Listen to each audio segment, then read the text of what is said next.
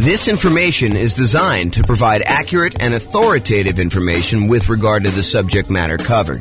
It is offered with the understanding that the presenters are not engaged in rendering legal, accounting, or other professional services. If legal advice or other expert advice is required, the services of a competent professional should be sought. Welcome to the Topeka Real Estate Investing and Real Estate Financial Planning Podcast. Learn all about investing in real estate in Topeka, Kansas, with a combination of real estate financial planning and modeling with numbers specific to Topeka, plus syndicated, more generalized recordings of live and pre-recorded real estate investing classes, not all of them specific to Topeka. Be sure to stay tuned after the podcast for a message from our sponsors. So, house hacking real estate investing strategy. I'm James Orr. Here are the strategies that we covered a few classes ago. We did a whole class on real estate investing strategies, and I kind of walked you through an overview of all the different strategies in that class. And then my intention was to give you a big picture in 1 2-hour class and then dive deep with both a qualitative deep dive and then also a quantitative deep dive of like how these function toward you achieving financial independence. So you'll see numbers tonight on house hacking and some of the other ones we just did so you can see the comparison. So here's the overview of the strategies. The primary strategies I intend to cover in the classes and the podcast and everything else are these three: the buy and hold, which includes short-term rentals and vacation rentals, the nomad strategies and all the variations like nomad by proxy, nomad with house hacking, which we'll talk a lot about tonight, nomad to short-term rental, vacation rentals, nomad with lease option exits, and the ultimate real estate agent retirement plan. So all the nomad ones are part of that group, and then house hacking. So the third one, this is the final in the triad or trilogy for the primary strategies that we're going to be focusing on. So those are the three. Then we've got the whole group of these secondary strategies, which there's probably a lot of podcasts or a lot of people that kind of teach this, but it is not the primary focus of what I intend to cover in the podcast and the classes. So I'll tend to focus more on the three primary: buy and hold, nomad, and house hacking, and the variations of those. But there's other strategies too, which I will teach classes on just to kind of be a completionist. But it is not my intention to constantly be deep diving into this, although who knows, I get distracted. Someone kind of shows me this shiny object and I tend to go down this path where an entire summer becomes the summer of creative financing or something. But at this point in time, I do not intend to have these be a major part of the podcast. So the secondary strategies are the whole creative financing family: owner financing subject to rent to own, lease option, lease purchase, the ultimate strategy, and then anything like quick turning or flipping properties, that kind of strategy, the BRRRR and BRRRR models, which one has an extra R, wholesaling, wholetailing, options and option auction, tax liens, tax deeds, and then partnerships and syndications, where there are three different roles for partners: the deal maker / syndicator, the guy who like puts together the partnership, brings in the money partner, brings in the loan partner, finds the deal, manages the whole thing. So that's the deal maker syndicator. Then there's the money partner, the person who brings in usually the money for the down payment and the reserves and holding costs and fixed up costs and all that other stuff. And there could be more than one, or one person can play more than one role as well. And then the loan partner, the person who actually signs for the loan or gets the financing for that. So those are typically the three roles of a partnership. And we'll go into some detail about those. The classes coming up for these, because I've got classes for all of them. I got a creative financing, quick turn, BRRRR, wholesaling, options, option auction, tax liens, tax deeds, and partnerships. Those will largely be in the similar format to what tonight is. So we'll do that. And then the things I'm not covering, I'm not going to cover real estate investment trust. Just go talk to a stockbroker and buy a real estate investment trust. I'm not going to do a whole class on that. And if people are asking like, well, what about probate? What about short sales? What about foreclosures? What about pre-foreclosures? Those are sort of included as sub kind of characteristics of other strategies. Like a lot of the creative financing stuff, it has to do with pre-foreclosures and to a lesser degree foreclosures.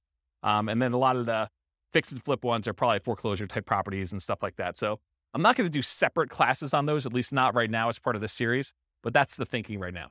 Any questions on real estate investing strategies and what we're covering? I'm just like going off tonight. I'm just like in the zone, looking out the window and teaching. So if you guys have questions, let me know. All right, cool. All right, so house hacking. So let me just cover right up the top. There's no slide for this, but I think this comes up a lot when people hear me talk about nomad or they talk about house hacking. Nomad and house hacking are different. So nomad, if you remember, is sequentially buying owner-occupant properties. You buy a property as an owner-occupant, you move in, you live there for a year or more, but you have to live there usually for at least a year because that's the agreement you have with the lender. So you move in, you live there for a year. Then at the end of the year, you convert that property to a rental and you move into the next property. And you repeat that process until you acquire as many rentals as you want. There's technically no limit for the loan except for your ability to qualify. So it's not like you can get 10 and then you're done. If you're doing conventional financing as an owner occupant, you can do 11, 12, 13, 14, 15. Where if you're doing regular non-owner occupant, you usually get cut off at 10. So there usually is a hard limit. And that limit has changed over the years. It wasn't always 10. It's currently 10 right now. And who knows what the lending policy will change in the future. It might get more lax. It might get more strict. You never know. So the difference between nomad and house hacking. So nomad, you're buying property sequentially. You're buying them as an owner occupant, moving in, converting them to a rental, and you're just repeating that process. House hacking, on the other hand, is where you make use of a property that you're already living in. You're either buying a duplex and renting out one half, you're buying a triplex and renting out the other 2 units, or you're buying a fourplex and you're renting out the other 3 units, or you're buying a property and you're renting out the rooms, or you're renting out the garage, or you're parking an RV and you're either living in the RV and renting out the house, or you're renting out the RV as an Airbnb or something like that. The idea, though, is you've got an existing owner-occupant property and you're making use of getting income from the property that you're living in. So house hacking really is a strategy for people to get income from properties that they're living in. You can combine nomad and house hacking. You can buy a house as an owner-occupant, move in with the intention of moving out in a year, converting that one to a rental. And while you're there, you can have roommates for the property that you're living in. So you can almost use the roommates as a way for you to save up your down payment to buy the next property. It's one way to think about it. Okay. So house hacking is similar in many ways to nomad because you're doing owner occupant properties. And so all the financing and a lot of the risk profile is very similar. Most house hackers are trying to reduce, or in some really ideal cases, completely eliminate their housing expense. With Kevin, you said you're doing house hacking right now. Are you able to get to offset your housing costs completely?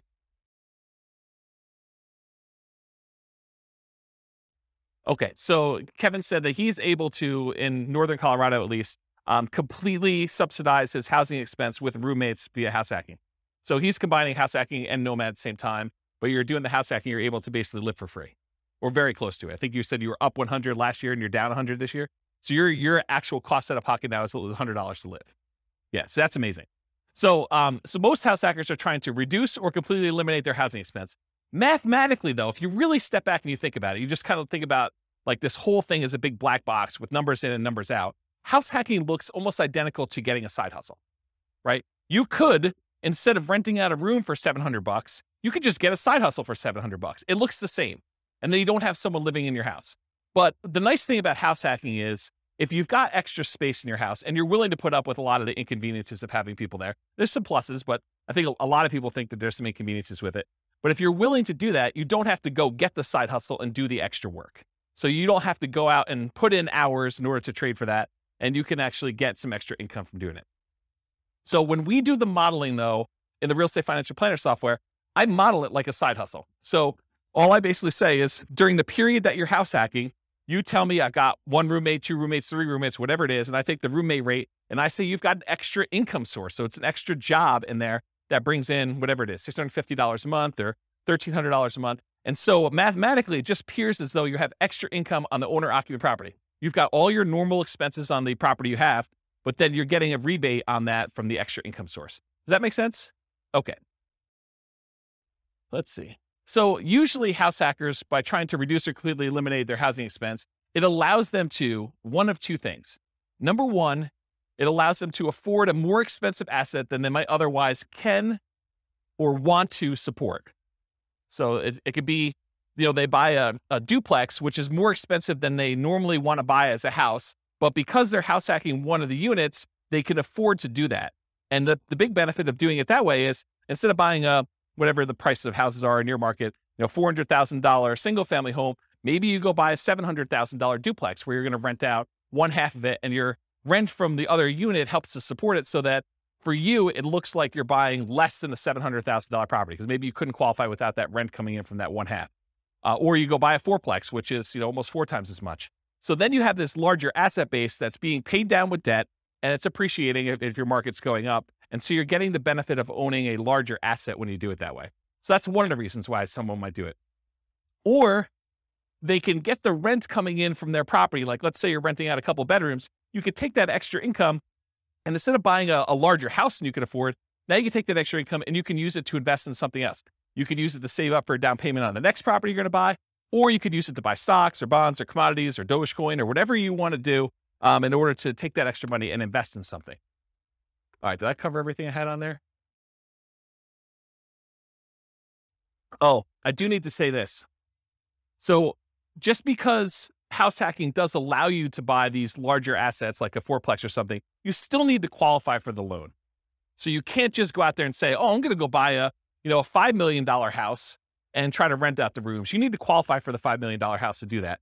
And the benefit of doing like a duplex, triplex, or fourplex is that most of those are going to come where they're rented, or at least they've got the likelihood that you're going to get rent on them. And those rents could be used to help you qualify for the property when you're doing your acquisition. It is much harder to qualify with the roommate thing. Although if you have roommates that you are in your current property, your lender will oftentimes allow you, if you're going to take those roommates with you, to continue to use those as part of your qualification process. So be aware that that is also a possibility too. Okay. Any questions on this? We good? All right, cool. Exceptions. So tonight I'm going to go over a whole bunch of things on your handouts. You guys got this real estate investing strategy profile thing. So you'll be using this to kind of characterize the house hacking strategy. And you may be saying, James, you described this thing as whatever it is, but really, can't you do this? And the answer is yes. There's lots of exceptions to what I'm going to say. I tried to use the most general case, but there are lots of ways you could say, but can't you sort of do it this way? Yes, you probably could. It may be unusual, and so I'll try to stick to what's most common, but there are exceptions to a lot of these things. So beware, just because you don't think there's a chance that X can happen doesn't mean it won't happen. My intention with tonight's class is that this is a starting point to give you a lot of background information about how the strategy works and how I think about it, but really do your own research to verify everything I said. You should not rely on me. Okay? Any questions on this? Sweet. All right, so house hacking variations. Let's just kind of start going down what we're going to be covering tonight. So there's traditional house hacking. When you have traditional house hacking, you typically go buy a house, single family home as an example, and you're usually going to put 0% down if you're going to get a VA loan. And VA loans allow you to buy single family homes, duplexes, triplexes, or fourplexes. They require that you be a veteran. So you have to have served in the military and have veteran benefits, VA benefits.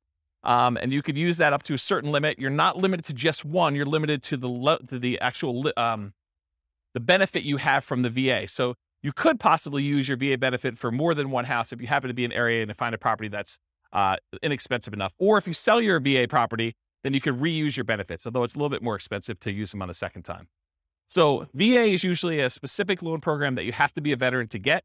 It's a nothing down loan program. Instead of having PMI, private mortgage insurance, which private mortgage insurance is an insurance that the lender requires you get when they make you a loan where you put less than 20% down, it protects them in case you default.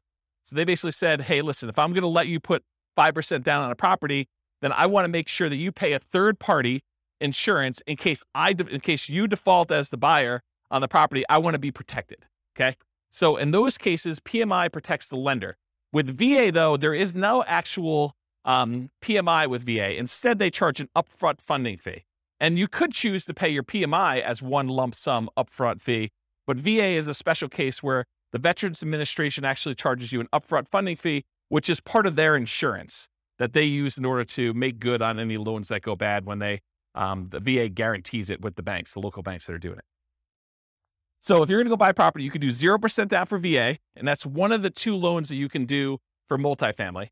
So if you're not a veteran, you're going to have to do this other one if you want to buy a duplex, triplex, or fourplex. But basically 0% down is the VA loan, or you could do a 3% down conventional loan. And these loans are all on your sheet here. What does the top of the sheet say? Loan type mortgage insurance comparison. So there's a little spreadsheet here that shows you all the different loan types if you got that handout, and it shows you all the different ones. So you can follow along on that one if you want to take any notes. So 3% down is another conventional loan program. It requires PMI for doing that. And there's two different options that I have on there, although there's a third lump sum upfront fee. You can either pay it monthly, the PMI, or you can choose to have the lender pay it for you on your behalf, and you are voluntarily taking at a higher interest rate instead. So think of it this way. You guys know that if you wanted to go get a loan you could tell the lender, hey, listen, what are the rates today? And they tell you 5.5%. You say, well, what if I wanted to pay you? Could I buy down my interest rate? And they say, yeah, you could pay us 2 points, whatever 2 points are in the loan, and we will allow you to have 5.375 instead of 5.5. So you could buy down the interest rate like that. Well, what most people don't realize is it works in the other direction too. You could say to the lender, look, interest rates right now, if I'm not paying any points, is 5.5. What if you actually raise the rate voluntarily to 5.625, take a voluntarily higher interest rate on the loan? The lender would then give you a credit back, which could then cover some of your closing costs, not your down payment. You always need to have that 5% down or 3% down or 3.5% down, that you can never get rid of the down payment portion of it. But some of your closing costs, the lender can contribute. So it could pay things like title insurance or your prepaids on, your insurance or things of that nature. So it can pay some of those things in advance as part of your prepaids, as part of the closing costs. So you effectively end up coming to closing with less money by voluntarily taking a higher interest rate, which means your payment's going to be higher. Okay, so that's one option. Okay, so getting back to this, so there's usually different down payments. 3% down is one of the conventional loans. There's really 3 types of ways to pay PMI: lump sum upfront, which I don't have on that sheet. There's lender paid, and I show you the difference of the interest rates between lender paid, or you can pay it monthly. And you do that until usually the loan gets to an 80% loan to value. And then at that point, it usually drops off, except with FHA. FHA, the PMI never drops off. Okay. So the next loan is that 3.5% FHA. So 3.5 FHA financing. There is both an upfront fee and also monthly PMI for FHA, and the PMI on FHA never goes away. So it's there for the life of the loan. Not even when you get down below 80% loan to value, the PMI doesn't go away at all. The benefit of using FHA, though, is with FHA loans, you could buy duplexes, triplexes, or fourplexes with 3.5% down. You have to owner occupy one of the units. These are all owner occupant loan programs. Okay. So you can buy single family homes, duplexes, triplexes, or fourplex with FHA, all for 3.5% down, or 5% down. There's a 5% down conventional loan program. Again, it's the same PMI options as a 3% down conventional program. You don't need any special, veteran benefits or anything to get those. And that's typically what most clients are using to do Nomad. They're using 5% down. Okay. So traditional house hacking, down payments are usually going to be 0, 3, 3.5% for FHA, or 5. And the 0% down is usually VA. And so if you're doing multifamily, it's going to usually be the 0 if you got VA benefits, or 3.5 if you're doing FHA. In traditional house hacking, it could be single family home with roommates, including what I call non-conforming duplexes, triplexes, and fourplexes. What's a non-conforming duplex, triplex, or fourplex? Anyone have an idea? So an example would be a walkout basement. So in other words, you have a part of your unit that's technically not a duplex. It's not listed in public records as a duplex, but it's sort of set up where it feels a lot like a duplex, where you can have a completely separate living area, like a basement that has a walkout where they can come and go as they please through the back door. Maybe you set up a kitchen unit down there against, a lot of times against regulations of the county or the city that you're living in. Or maybe you just have like a kitchen set up, but no stove. You have like a little mini fridge and a little mini bar sink area. And they use like a little hot plate in order to cook their meals. So it's not technically a duplex, triplex, or a fourplex. It's not listed in public record as that. It's not zoned for that, but you're sort of using it like that. A lot of people, there's some people that have converted these up-down bi-level plans where you walk in the front door and they added doors right before the stairs so that now they have an upstairs and downstairs. So you walk in, there's a little landing area, and if you go to the left, there's a door that goes upstairs with its own unit. And if you go to the right, you open the door, there's a staircase that goes down to another unit. And some people have converted these to non-conforming duplex units, and they kind of rent out both of them. Okay. So you could do the single family home with roommates, or this non-conforming duplex, triplex, or fourplex from the single family homes. Or you could do legitimate duplexes, triplexes, fourplexes, actually zoned multifamily property where there's a unit, there's 2 addresses. It's zoned that way in public records. Like there's 2 different utilities, 2 different electrical boxes, 2 different water lines going, and so on. There's also slight variations on these, like additional dwelling units, where you have a single family home with its own like mother-in-law suite or a multi-generational property. There's a whole builder now that's kind of catering to this group. They've got a whole bunch of new construction properties where they have 2 front doors, and one of them is like an intergenerational suite. There's a door that you can close between the units so they still connect, but they're technically 2 separate units. They have 2 kitchens, 2 sets of living areas, 2 bathrooms, all that stuff. So it's like a duplex, but it's still technically a single family home, which is an interesting product. So if you have a single family home, or even a duplex, triplex, or fourplex, you could rent out rooms in your unit, in like your actual side of the duplex. You could rent out rooms in addition. It is harder to buy more than one duplex, triplex, or fourplex. So if you were thinking, oh, James, I'm going to combine this house hacking thing you had with Nomad, and instead of buying single family homes, every type of property, I'm going to buy fourplexes. So I'm going to buy 10 fourplexes, and I'm going to do that strategy. What's the challenge with that? Why can't you go buy 10 fourplexes easily? Anyone know? The financing.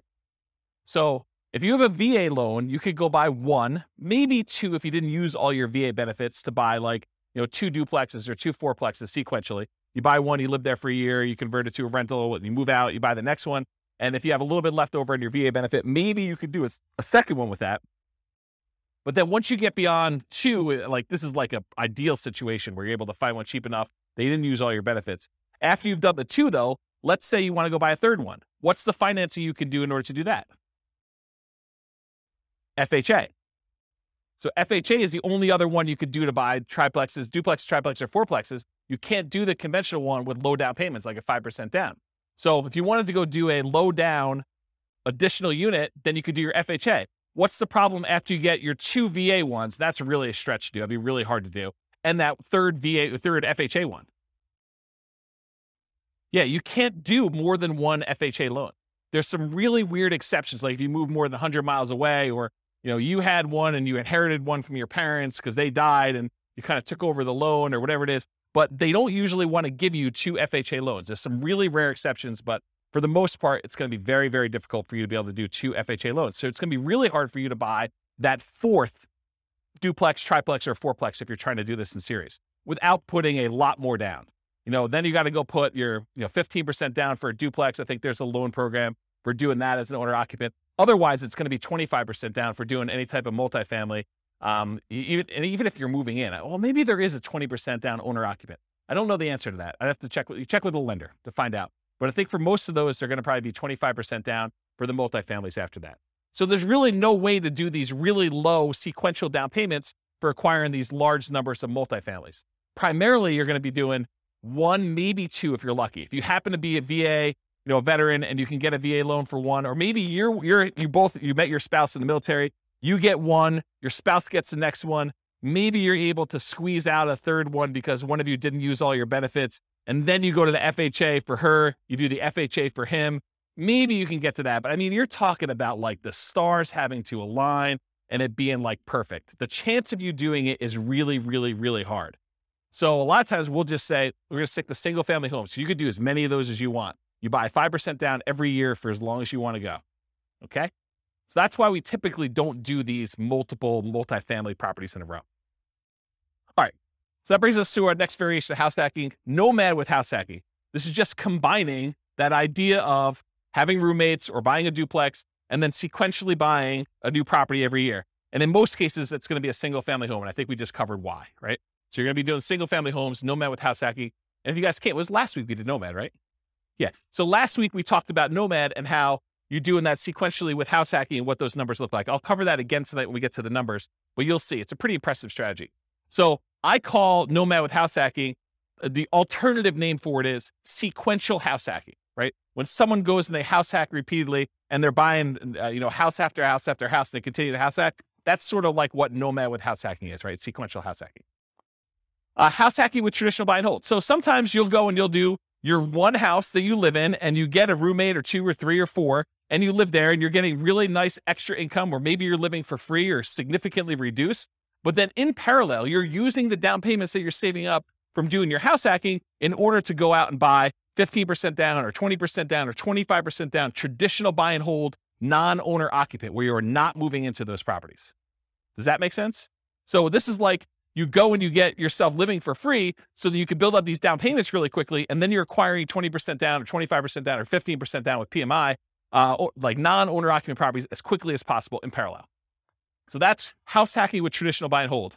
And then the last one is house hacking with short-term rentals. If Kevin wanted to, he doesn't have to have roommates in his property all the time. He could have opted to keep a room or an ADU, additional dwelling unit, or the mother-in-law suite or whatever he had, and actually choose to Airbnb them out to someone. And he could have people there on weekends and holidays and stuff like that instead of having roommates all the time. And the economics are you typically get higher rates than you get for having just long-term roommates, but there's more work involved and more upkeep, and you tend to have a little bit nicer property in some cases. Not saying Kevin's is not nice, but like that's how it typically is for Airbnb. Although there's lots of variations, what I imagine. So, okay, so that's house hacking with short-term rentals. There's another variation of house hacking with short-term rentals, and that is the idea that you're house hacking with your roommate sort of situation or that extra unit that you're doing.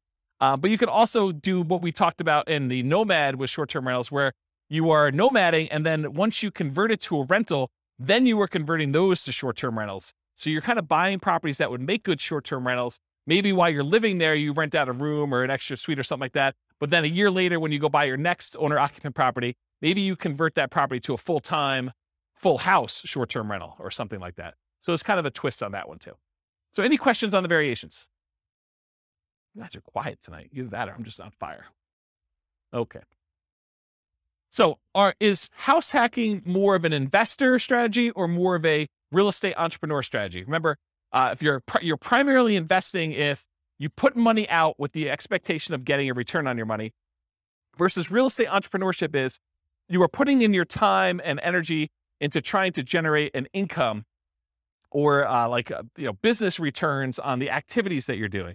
Not that you don't have any money in the deal as an entrepreneur, but really the idea is like, are you spending a lot of time trying to generate money? Like you're in a job as a real estate entrepreneur, or are you putting out money and you want it to just largely be passive? And I think house hacking is largely passive. I mean, I'm sure if you do more of the short-term rentals, that's more entrepreneur-ish, but really you're putting out money, your down payment, 0%, 3%, 3.5%, 5% down, and you're expecting to get a return on having roommates there. Yes, you got to go put leases on there. Yes, you got to advertise, put your tenants in there. You got to manage them, all that stuff. But it's largely passive. It's not like an everyday type of activity. Okay.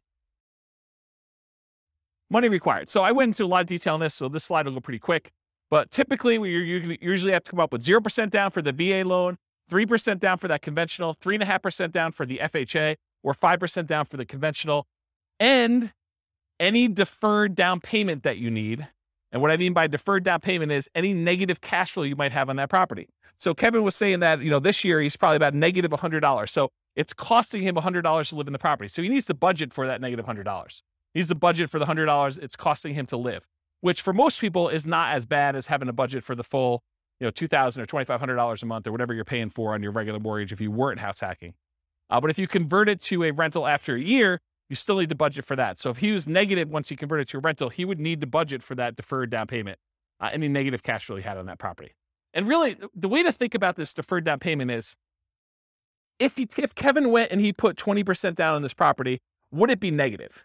Probably not. But he bought it as an owner occupant, probably put 5% down is my guess. And now he's trying to support, 3 roommates or however many he has in this property so that he's not negative on the property. But if he had put 20% down, it wouldn't be negative at all. So really, because he put 5% down, he has a little bit of negative cash flow. And so you can think about it as he didn't put 20% down, which is probably, $80,000 or so. My guess is probably $400,000 property. Instead, he put $20,000 down. So instead of putting $60,000 down, he has negative $100 a month. Would you rather have negative $100 a month in cash flow or put $60,000 more down when you buy the property? Because that's really the choice he made, right? Because if you put the $60,000 down, it wouldn't be negative. So it's really a deferred down payment. He's paying that $100 a month over time until rents go up enough where he no longer has negative cash flow, which is going to be a lot less than $100 a month until it gets to $60,000. He's going to come out ahead on that deal. Make sense? Okay. And then additionally to that, you need reserves. Even when you're house hacking, you should have reserves set aside. You should have money set aside in case you can't get your house hacking tenants or they lose their job with COVID and they can't pay you, or you have repairs on the property, or something happens where you need money for something that has come up, something unexpected. So you should not be doing these strategies without reserves at all. So really, you're going to need your down payment, any deferred down payment you had, that negative cash flow, and then also reserves in that property. And then you might also see, although less frequently, any extra money to prepare the house for short-term rentals or repairs. So I have another client of mine who, one of their strategies is they like to furnish their property really, really nice to get premium roommate rent. And so there's an extra cost to going out and buying really nice couches and the big screen TV on the wall, and probably doing upgraded flooring and, the things of that nature in order to get the house prepared. So you might have extra expenses in order to get your house prepared for that. Some other clients of mine are obviously not doing, pimping out their house in order to make sure that they can get primo rent for that. They're just having any old roommate rent a clean room, clean, neat house where everything's functional, but they're not having to make sure it's super, super nice. Okay. And then in some rare cases, you probably will put more down, or you may buy the house cash. So you can do house hacking where you don't get these low down financing. It's not a requirement of the house hacking strategy that you buy it with little or nothing down. But in most cases, most of the people that I know doing it are trying to minimize how much they have into the deal, and they're buying properties with 5% down, and then they're usually doing it sequentially where they're buying more than one. Any questions on this? So credit required, the same as Nomad. You're buying owner-occupant properties. So really, it's most common to qualify for those traditional owner-occupant financing things, that conventional financing, the FHA, the VA loans. You must move into the property or you're committing loan fraud. You cannot fix my strategy and tell the lender, yes, wink, wink, I'm going to move into the property, but give me the owner-occupant rate, the 3.5% down rate or the 5% down rate. But technically, I'm not going to move in. I'm going to say I'm going to move in because that's my intention. The lender will say you have to intend to move in, right? That's what they'll tell you. And then you'll be like, well, I intend to move in until I close, and then I'm not going to move in. But I intended to this whole time. Yeah, that's loan fraud. And you'll go to prison for that. So it's not worth it to try to sneak in system. Listen, the lender is willing to partner with you and loan you 95% of the purchase price to do this strategy over and over again. Why would you want to screw your partner like that?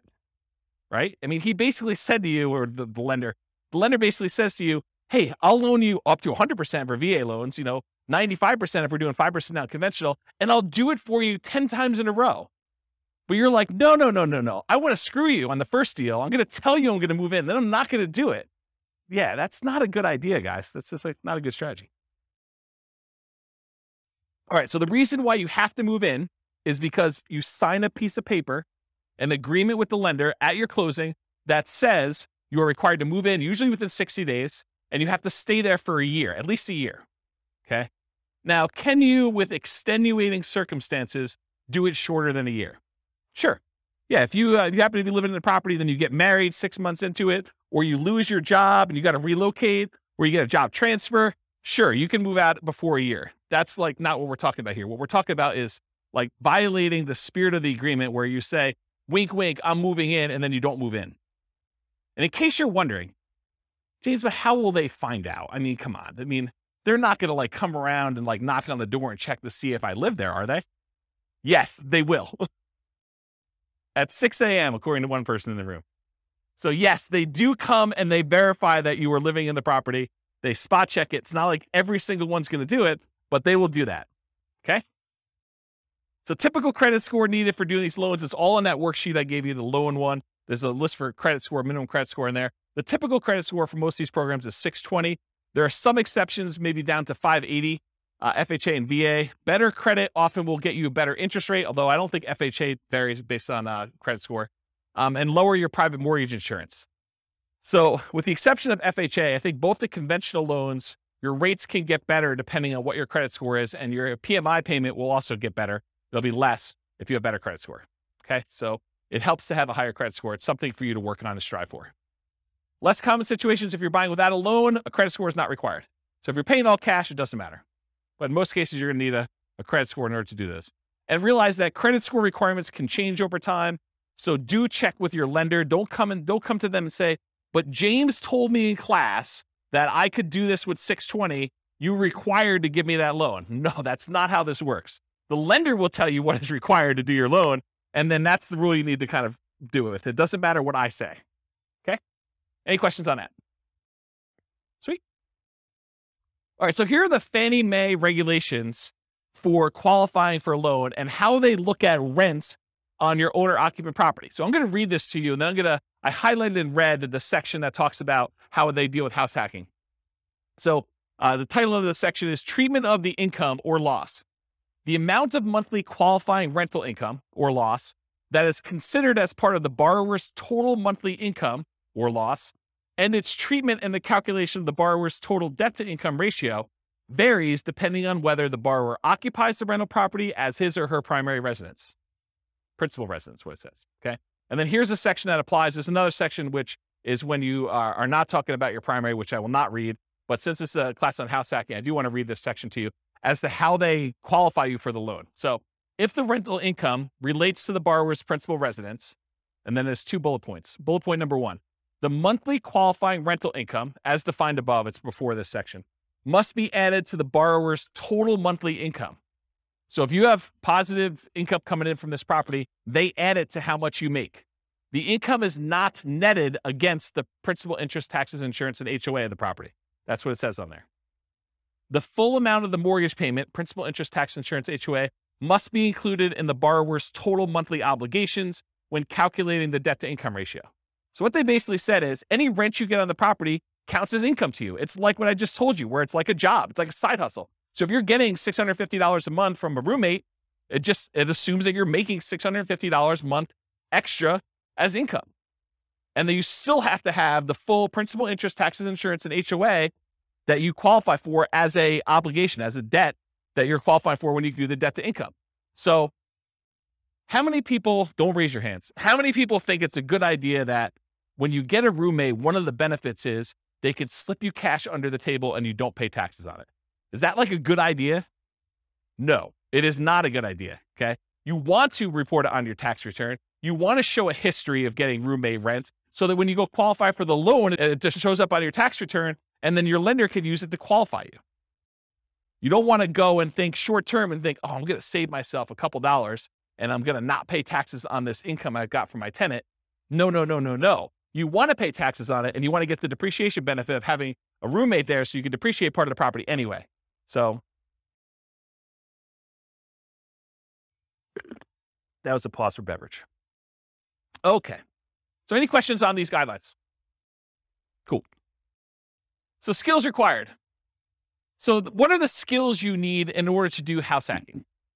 You need to be able to analyze deals, which we'll talk about here in a second, but use that the world's greatest real estate deal analysis spreadsheet in order to do the deal analysis.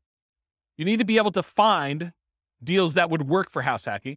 You know, what we might call cash flowing deals, although the kind of criteria you have if you're going to use it exclusively as like a roommate place or exclusively as a duplex, triplex, fourplex, and you're going to plan on living in one of the units forever is a little bit different than the criteria you might use as if you were thinking you're going to nomad out of this thing in a year and you wanted to convert it as a rental, right? So you need to find cash flowing deals or whatever the equivalent of that type of deal that makes sense for you as a house hacker. You need to get good at acquisition financing, know about VA loans, know about FHA loans, know about the conventional loans for owner occupants and how those work, how the numbers, how they qualify you, how debt to income is calculated, or talk to a lender and make sure that you understand how you are qualified or are not qualified and what you need to do in order to become qualified. And then finally, I think the last skill is property management skills. So you need to know either one of two things. You either need to know how to manage a property manager if you're going to have someone else do it, which is probably going to be for like your duplexes, triplexes, and fourplexes. It's probably not going to be for roommates. I don't know of any property managers that are focusing in on roommates. It might be a niche though. It might be an opportunity for the right property manager to be like a roommate finding property manager, which would be interesting. I don't know. Yeah. There's probably some liability there. Yeah, I don't know. I'll think about that, but there might be a niche for that. I don't know. So either you got to be good at doing managing your property manager, which is usually going to be the duplex, triplex, or fourplex situation where you're renting out the other units where you're not living with people, or you're managing the property yourself. You're managing the duplex, triplex yourself, and you're not hiring a property manager, or you've got roommates and you're kind of doing it that way. Or if you're doing short-term rentals, you got to get good at that type of property management. So really it's kind of like the skills of property management, depending on which way you go to do that. Any questions on skills required? Does that make sense, everybody? Sweet. Stability. So I've been discussing this last few weeks, and I probably should still go look up this guy's name. It's like the third week in a row I don't know his name. It's kind of embarrassing. So it's the guy that writes the Farnham Street blog. If anyone knows his name, let me know. I could go look it up. I get the newsletter every week. So basically, he sent out this has got to be a few months ago now. He sent out an email talking about this concept of things being actively stable or passively stable. Actively stable, if you don't take action, it's going to kill you. You're going to lose money. Something bad is going to happen. Versus passively stable, in that, if you don't do anything with it, then it'll be fine. It'll kind of like, it'll self-balance, it'll self-neutralize, where nothing bad is going to happen to you. So real estate inherently is actively stable. So it's a strategy where if you don't take action, things will happen to you. If you don't pay your property taxes, you'll lose the property. Someone will put a tax lien on your property. If you don't do it for enough time, then they'll execute on the tax lien and they will foreclose on the property and you'll lose ownership of the property. So in that case, it's always active. But there's kind of like variations within active in my mind. If you got an interest-only loan, knowing that at some point you're going to have a balloon on that loan and you're going to pay off the balance of it, that is more active than getting a 30-year amortizing loan that will just kind of automatically pay itself off after 30 years.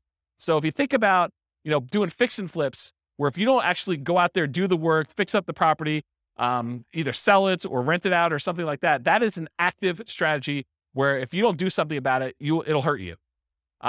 Versus more of a buy and hold property with a 30-year fixed loan, you get a property manager in place, and it sort of just hums along. Maybe you have to manage your property manager a little bit, but it's much more passive than like a fix and flip, as an example of that. So house hacking is actively stable. And I think short-term rentals are a little bit more active because there's more activity involved. So in general, this is a pretty active strategy. Did you look up his name? Yeah, I'll have to think about it. I should just look it up. Maybe send me an email. All right, scalability. So how scalable is house hacking? And I used to have an extra slide here where I talked about, real estate in general gets you to just really big picture. Real estate in general gets you to $1 million net worth, $10 million net worth pretty easily. But in order to scale above 10 million, you need to do different things. You need to be thinking differently. You need to be buying different types of investments. And even beyond that, it's much, much harder to do real estate to a, much larger scale than, 10 million as an example. And 10 million is relatively arbitrary. It's not like an exact number. So how scalable is house hacking? Is it something that's going to get you to 10 million? And the answer is probably not, right? I think house hacking could get you to that kind of like, 1 million to maybe pushing 10 million if you're doing more sequential stuff. But house hacking just one property where you get roommates, that's really not going to get you to these big numbers.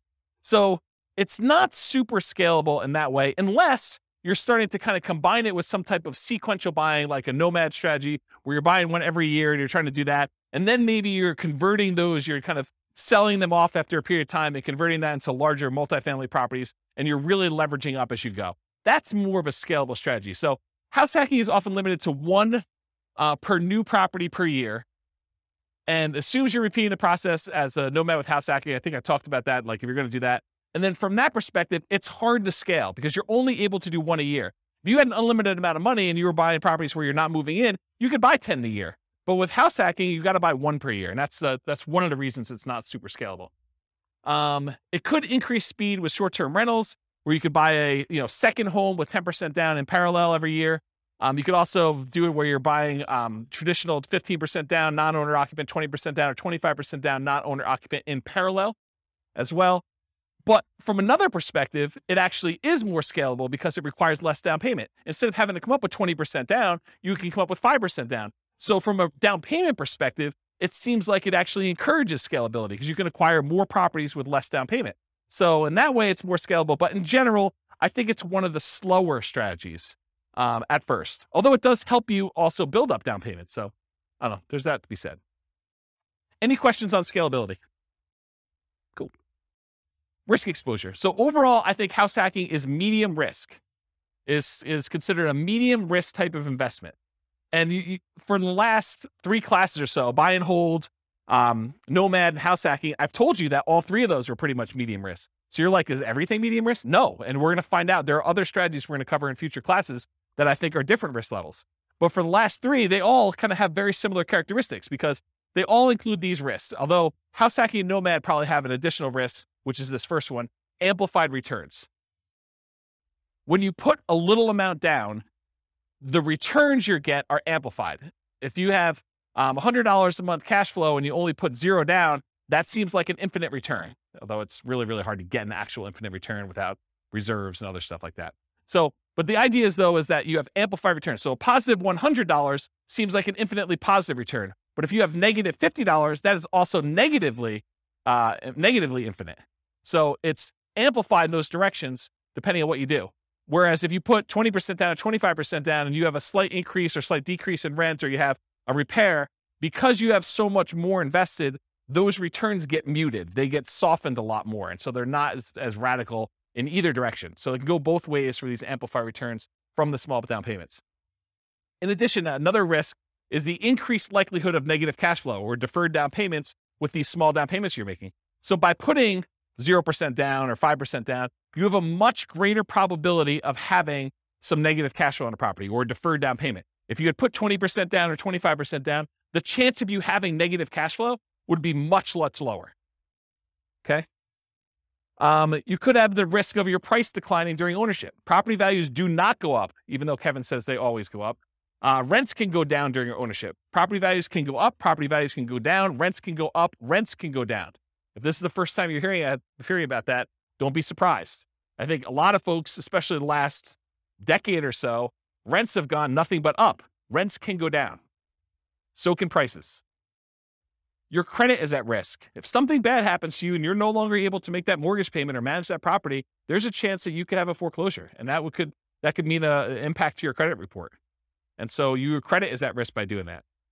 And then you have all the typical tenant and property management risks, slip and fall, being accused of violating fair housing laws, all those types of things. You have all those risks when you do house hacking as well.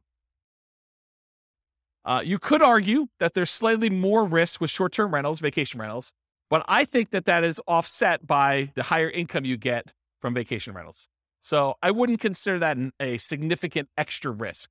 Although you do have a slightly different additional risk that you with short-term rentals than you do with, year-long leases type things. And that is that there are a lot of municipalities, cities, counties, HOAs that are coming in and cracking down on short-term rentals. And they're saying, hey, we are not allowing short-term rentals anymore. So I think there is an additional risk that you could see your short-term rental go from something that you were able to operate to something you are no longer able to operate because your HOA or your city or your county came in with additional, more restrictive rules and limited your ability to do that. Does that make sense? Okay. Also, insurance companies. I've heard some insurance companies are not allowing short-term rentals. You need to go get a specialized insurance company to do this. Okay, so profit speed. How quickly do you make money?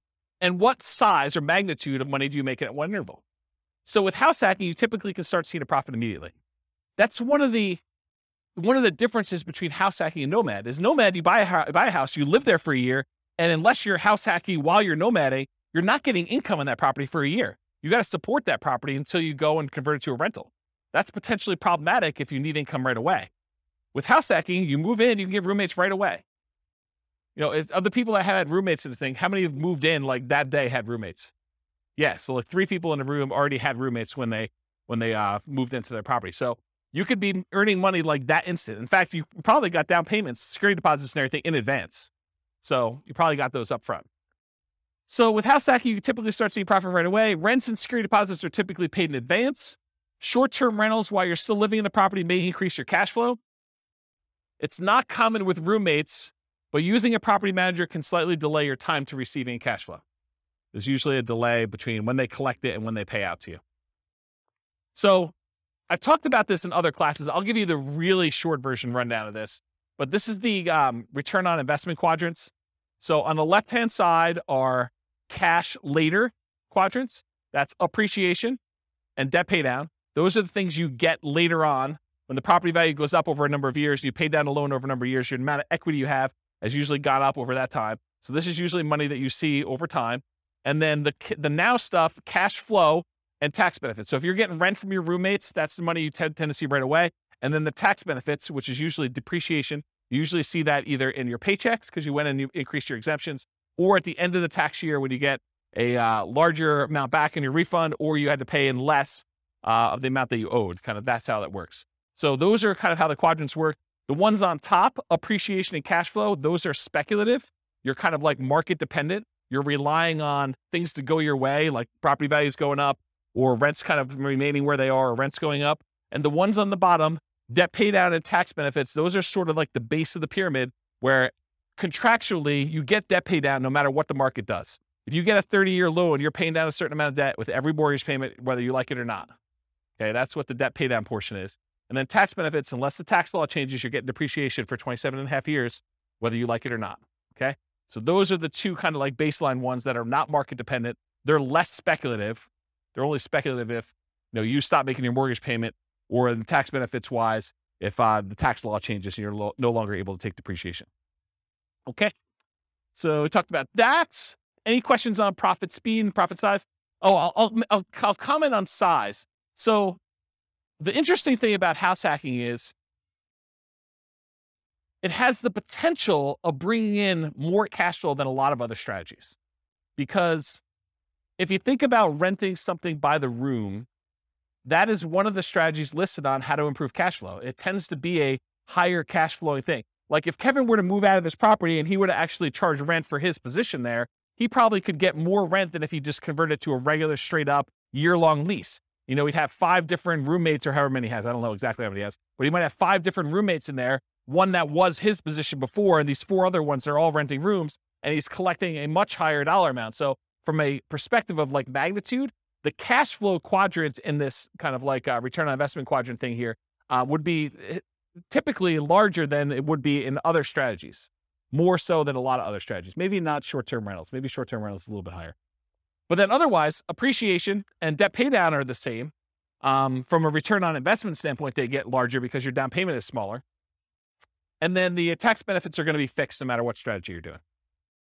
Although if you're putting less down from a return on investment characteristic, that tends to be a little bit higher because you're putting a smaller amount down and the amount you're getting is fixed. It's based on the price of the property. Any questions on profit speed? All right, cool. Finding deals. How do you find house hacks? How do you go find a duplex or triplex or fourplex or, a room with, a house with additional dwelling unit or mother-in-law quarter? How do you find those? Patience. Yeah, they are harder to find around here. That's true. Although Greeley's got a lot of duplex, triplex, fourplex. Not as much Fort Collins and Ludlow. So the most common methods for finding these, multiple listing service, that's where the overwhelming majority of them are going to show up. In addition to that, you could do for sale by owner. And for sale by owner really breaks down into 2 groups.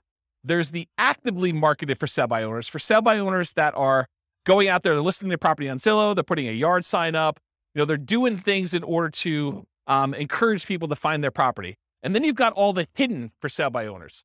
And those you got to find by doing marketing. These are the people that maybe they don't know they're going to sell, or maybe they haven't told anyone they're going to sell, but they want to sell, or they'd be open to selling. Okay. And so those are all the hidden ones. You usually find those by either marketing or networking.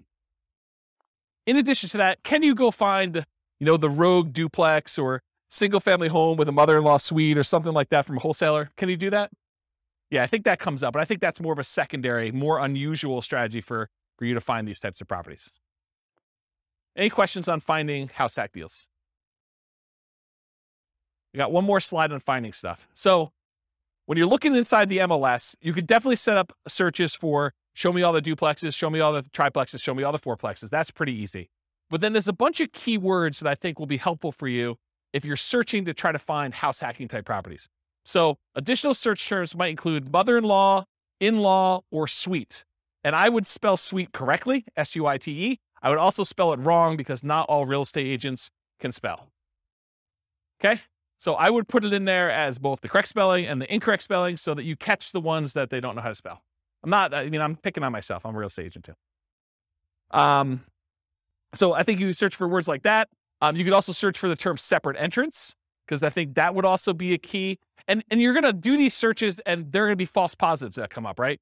You're going to be like, It'll say something like, stay away from the mother-in-law with this amazing spacious house in the mountains, right? And so it has nothing to do with the mother-in-law suite. They just happen to use the mother-in-law, and that's not really a property you necessarily want to use as a house hack.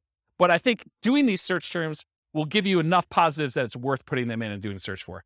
So mother-in-law, in-law, suite, those 3 terms. Separate entrance is another one. Kitchens, plural. If you do a regular search for kitchen, it's not going to help you. But kitchens, that usually implies that there's more than one, and that usually is a sign of a property that could be a good house hack for you. ADU stands for accessory dwelling unit or additional dwelling unit. The term accessory dwelling unit or multi-generation or multi-generational, those terms could help.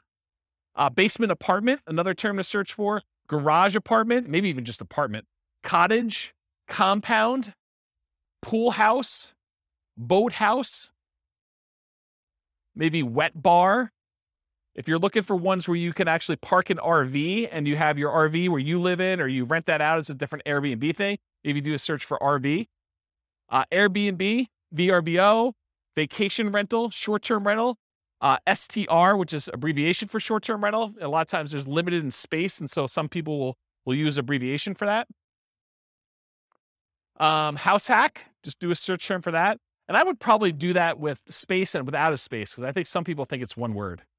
Roommate, also roommate with a space, without a space.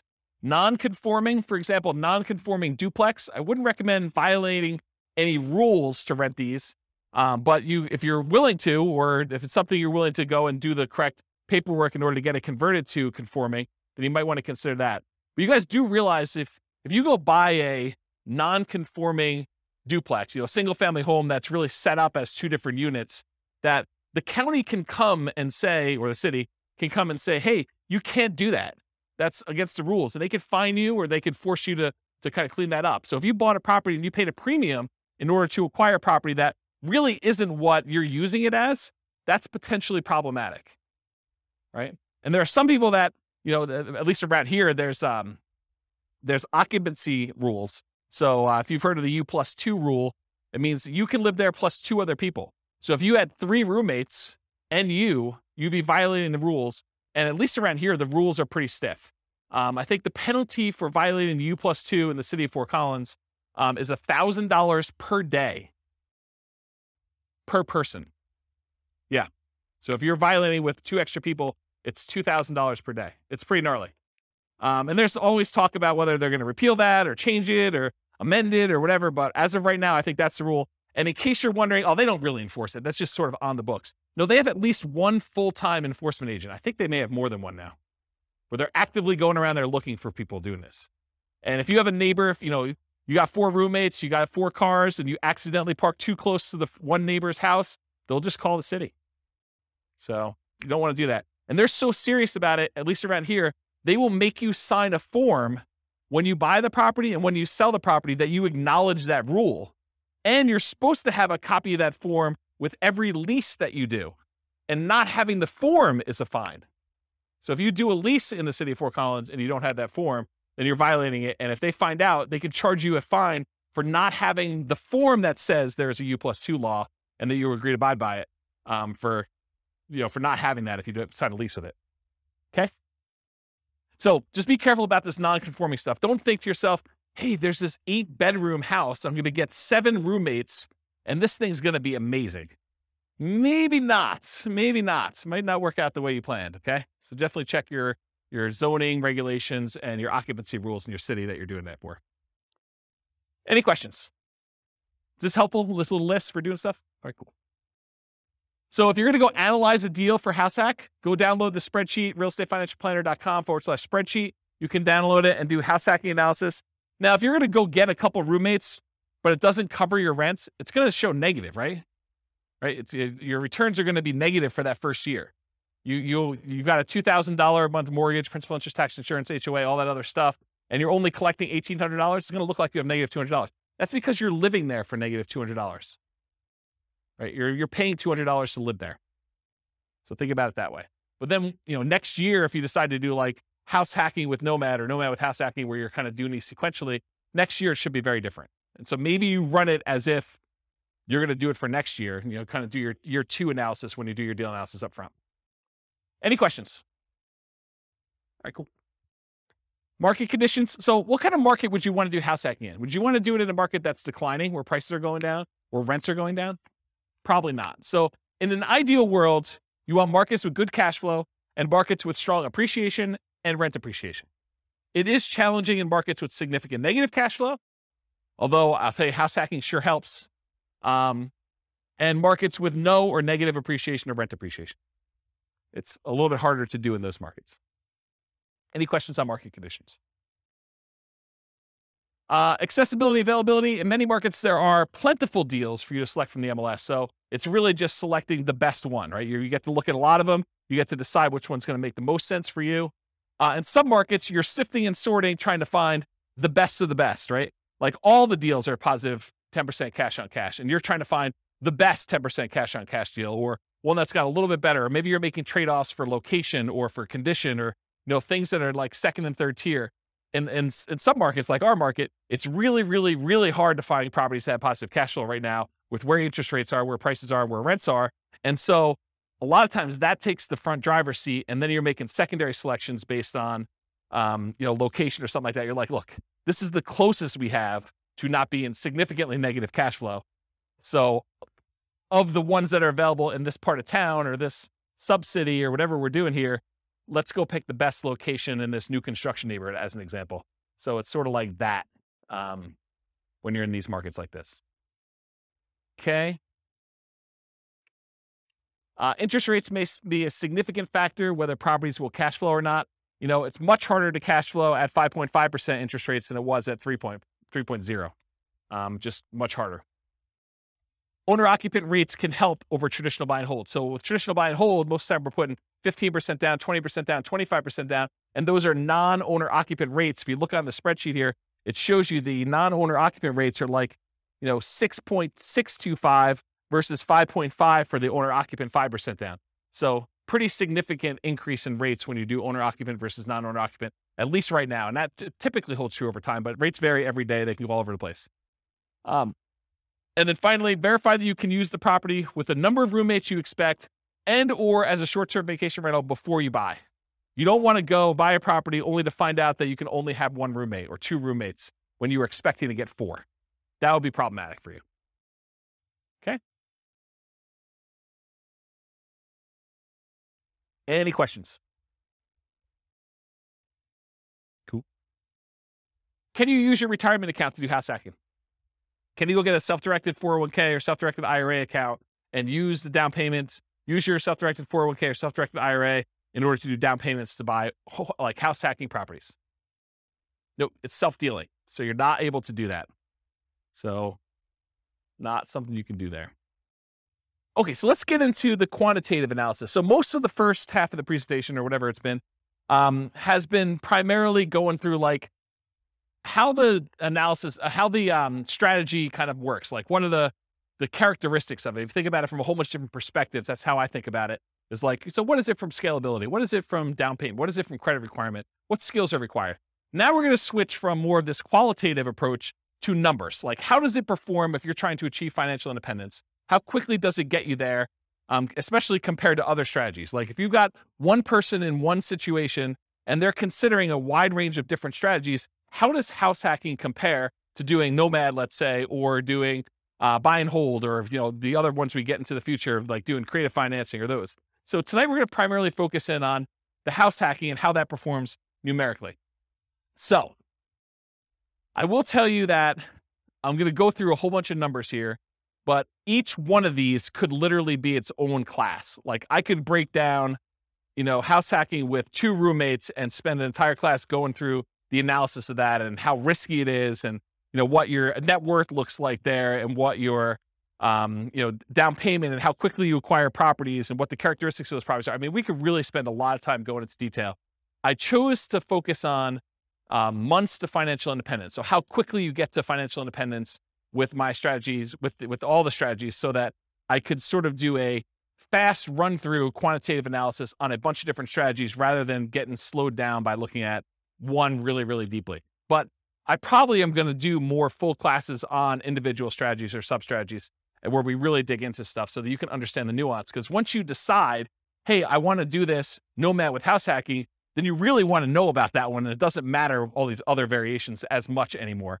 Just that, hey, look, this one looks really, really good. Let me learn about that so I can implement it, right? So we'll eventually probably do full classes on those. I will point out it's naive to generalize these results. So these are the results with very, very specific assumptions.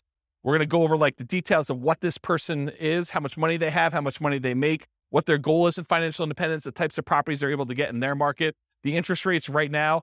But any of these things change, all things are off. Like you cannot just assume this one is always better than the other one. That can change depending on what the assumptions are when we do this. So we're primarily going to focus on house hacking, 5% down payment with PMI. I didn't do the 0% down. I didn't do 0. And then you go to 3.5 and then you go to 5 and you do 5s. I mean, this is why these could be like full day seminars for like this whole thing. I just said, let's stick with 5% down payment with PMI. It's the one that's on your sheet, conventional loan, monthly paid PMI, if you're kind of wondering. I could have done buying duplex, buying triplex, buying fourplex. I opted not to really dig deep into the duplex, triplex, and fourplex because you can't repeat it. So I could have done, you bought one duplex or one triplex or one fourplex, but there's so many variables in doing that. I had to put a stake in the ground and just try to do as much comparisons of some of these as we could. But I decided not to focus in on duplex, triplex, or fourplex and what those look like. But I did vary your roommates, whether it's worth getting 1, 2, 3, or 4 roommates and what impact that has. And I did vary the loan. If you're doing buy and hold in parallel and you're putting 15% down with PMI or 20% down or 25% down. And so those will be there as well. And then for house hacking with short-term rentals, the way I thought about this, I could have gone and done a lot of short-term rental stuff and increased the income.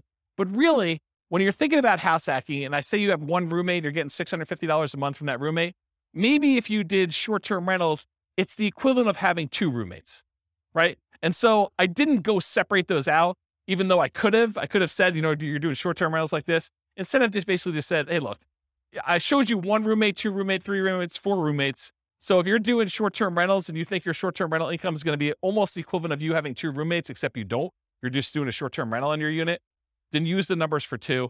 You could always go in here and modify these assumptions, okay? Also, I just want to point out that when you do short-term rentals, it's more of your time. So part of the increased returns you're getting, you need to allocate as $1 per hour for the work you're doing. It's not fair to say that that's all just pure return on your investment that you made. It's also labor. So we'll also talk about house hacking with traditional buy and hold. I'll run buy and hold in parallel, and then nomad with house hacking, AKA sequentially house hacking. So doing house hack over and over and over again, keeping roommates as you go. All right, so I got to define for you what financial independence is so that you know how we know if they have achieved it or not. So really, financial independence is when your assets produce enough money to support your minimum target monthly income. What I call the minimum target monthly income in retirement. What some people might call lean fire, or some people might just call regular fire. It's where your investments can support your lifestyle so that you do not have to work anymore. It consists of 3 parts. Part number 1, passive income. Passive income consists of Social Security, pensions, and annuities. That's all passive income. Number 2, net cash flow from rentals. So after all your expenses, take your gross rents and the other income you have coming in from the property, subtract that, your principal, interest, taxes, insurance, HOA, maintenance, vacancy, property management, all of those things come off the top. Your net after all expenses is part of that, whether you qualify for financial independence or not, net cash flow. And then finally, any other assets you have, not equity in properties, you've already counted that as part of your cash flow. You cannot count equity twice. But any other investments you have that you've invested in stocks or bonds or mutual funds or anything like that, maybe you made hard money loans, all of that stuff clumped together times whatever you consider to be your safe withdrawal rate. So the safe withdrawal rate is the percentage of money that you could take out each year from your investments that are invested in these things, stocks, bonds, mutual funds, things like that, that you can safely withdraw that you're not likely to run out of money. And there have been studies done on this. If you guys have heard of the Trinity study, that's a study that talks about using the 4% safe withdrawal rate, where they've done studies based on certain percentages in stocks and certain percentages in bonds, and that you're not very likely to run out of money over a 30-year time horizon if you use 4% to take money out. So if you have $1 million, you could take out $40,000 a year. The $40,000 does adjust up with inflation each year, but you take out $40,000 a year and use that to live on, okay? So that's what yearly safe withdrawal rate on any invested assets means. So the three parts: passive income, Social Security, pensions, annuities, net cash flow, and then that yearly safe withdrawal rate on invested assets. The sum of all three of those, if it exceeds your minimum target monthly income in retirement, then you're financially independent. Okay? Any questions on this? Cool. So here are the changeable assumptions. I made up like a prototypical person who's doing this. I call them Norm and Norma if you guys are listening to the Real Estate Financial Planner podcast, but it's basically the same assumptions there. They're married. They're both 21 years old. They recently graduated from college, and they're working in a technology department of a large healthcare business. They have a total of $10,000 saved up. They earn combined between the both of them $72,000 a year. That's $18 per hour times 2,000 hours, $36,000 a year each. They're saving about $1,000 per month before they buy any houses. So that's based on them renting. They're renting somewhere for $1,800 a month, and they're able to save $1,000 of their $6,000 a month in income toward financial independence. They are obsessed about achieving financial independence, and they're looking through all these different strategies, trying to find the optimal one for them, the one that both fits their lifestyle, what they're willing to do, but then also gets them to FI as fast as possible and as safely as possible, honestly. They want to find their best path. We talked about that. They're both going to take Social Security at age 67, so we've got that modeled in. And Social Security is estimated based on them working until they're full age 67. But technically, they are, if they stop working early, it should be a little lower than what I have programmed in here. So if they achieve financial independence at age 50, then they're technically not working until 67. So the Social Security that we have modeled in is a little bit higher than that. Any questions on the assumptions? And you could change all these. So if you make $80,000 a year, go ahead and change it. You can go ahead and log in and change all the assumptions for all these scenarios. Any questions on these? Cool. So these are the loans we're going to use on your sheet. So they're primarily doing this 5% down with monthly MI, 5.5% down payment. That's the one I'm primarily focused on in all the scenarios. If they're doing in parallel buy and hold, these are the 15%, 20%, 25% down options. So I'm using those when I talk about the 15% down, 20%, or 25% down ones. You got the worksheet for that. So I did this for 60 years, modeled 60-year time frame. Their effective income tax rate for calculating their depreciation benefit is 17.85. I assumed inflation is 3% per year. That mortgage interest rate based on their owner-occupant is 5.5%. It does have PMI. I used the 4% safe withdrawal rate, and they're doing that $5,000 a month in their target monthly income retirement. And in an ideal world, if they could get to $10,000 a month, they're not living on that right now, but if they could get there, that would be ideal for them. Okay. Although I'm not using it in tonight's presentation, but that is one of the things that they're doing. Okay. So let's talk about the property that they're using. So there's a $375,000 property.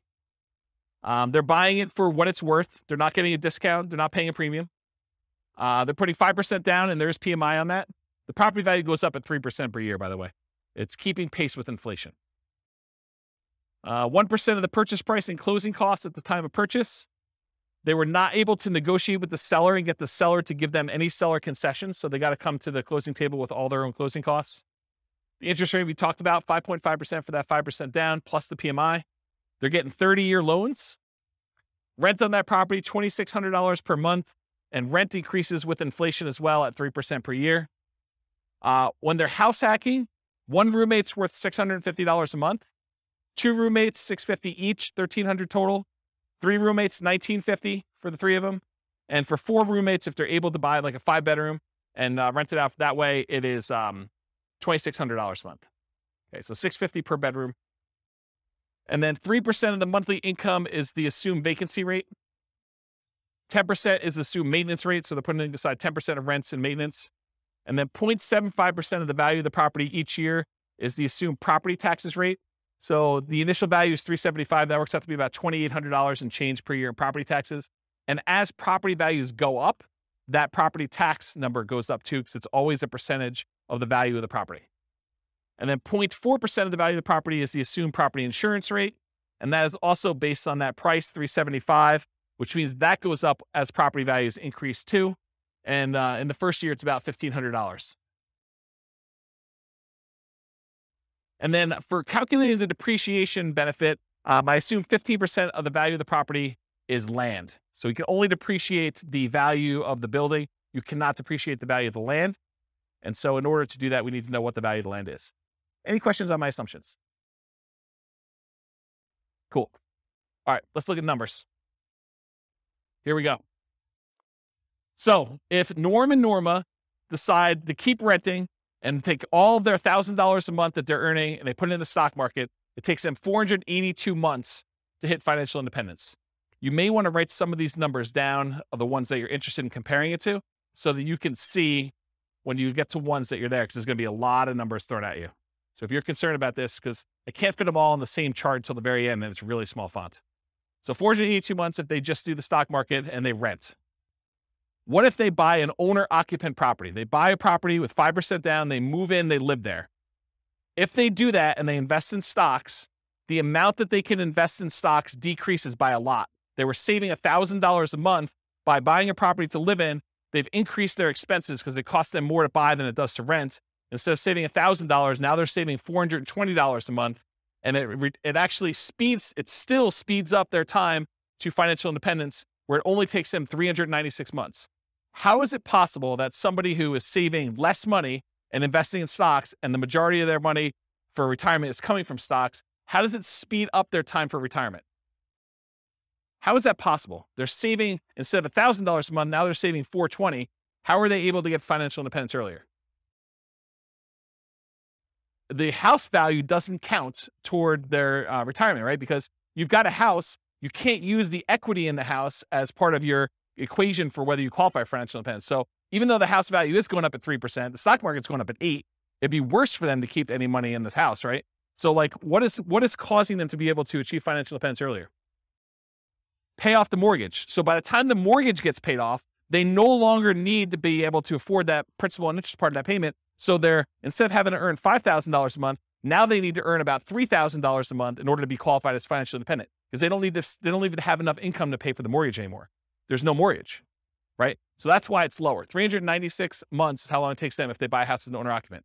If they keep renting, they stop buying a house now, they went back to saving $1,000 a month, and instead of just buying the owner occupant, they saved up, they put 20% down, they bought up to 20% down rentals, they can retire in 370 months. So faster than if they bought a house and invest in stocks. So they're renting here themselves, but they've got 10 rentals, 370 months. If they do 25% down rentals instead of 20% down, so they take a little longer to save, but the cash flow on them is a little bit better, it takes 346 months to get there. If they say, hey, listen, I want to do this 15% down non-owner occupant loans, but they pay PMI, that's still 370 months. So it's still 370 months whether they put 20% down or 15% down. It's faster if they do 25% down. And by the way, this one is part of the buy and hold class. I go through this in detail.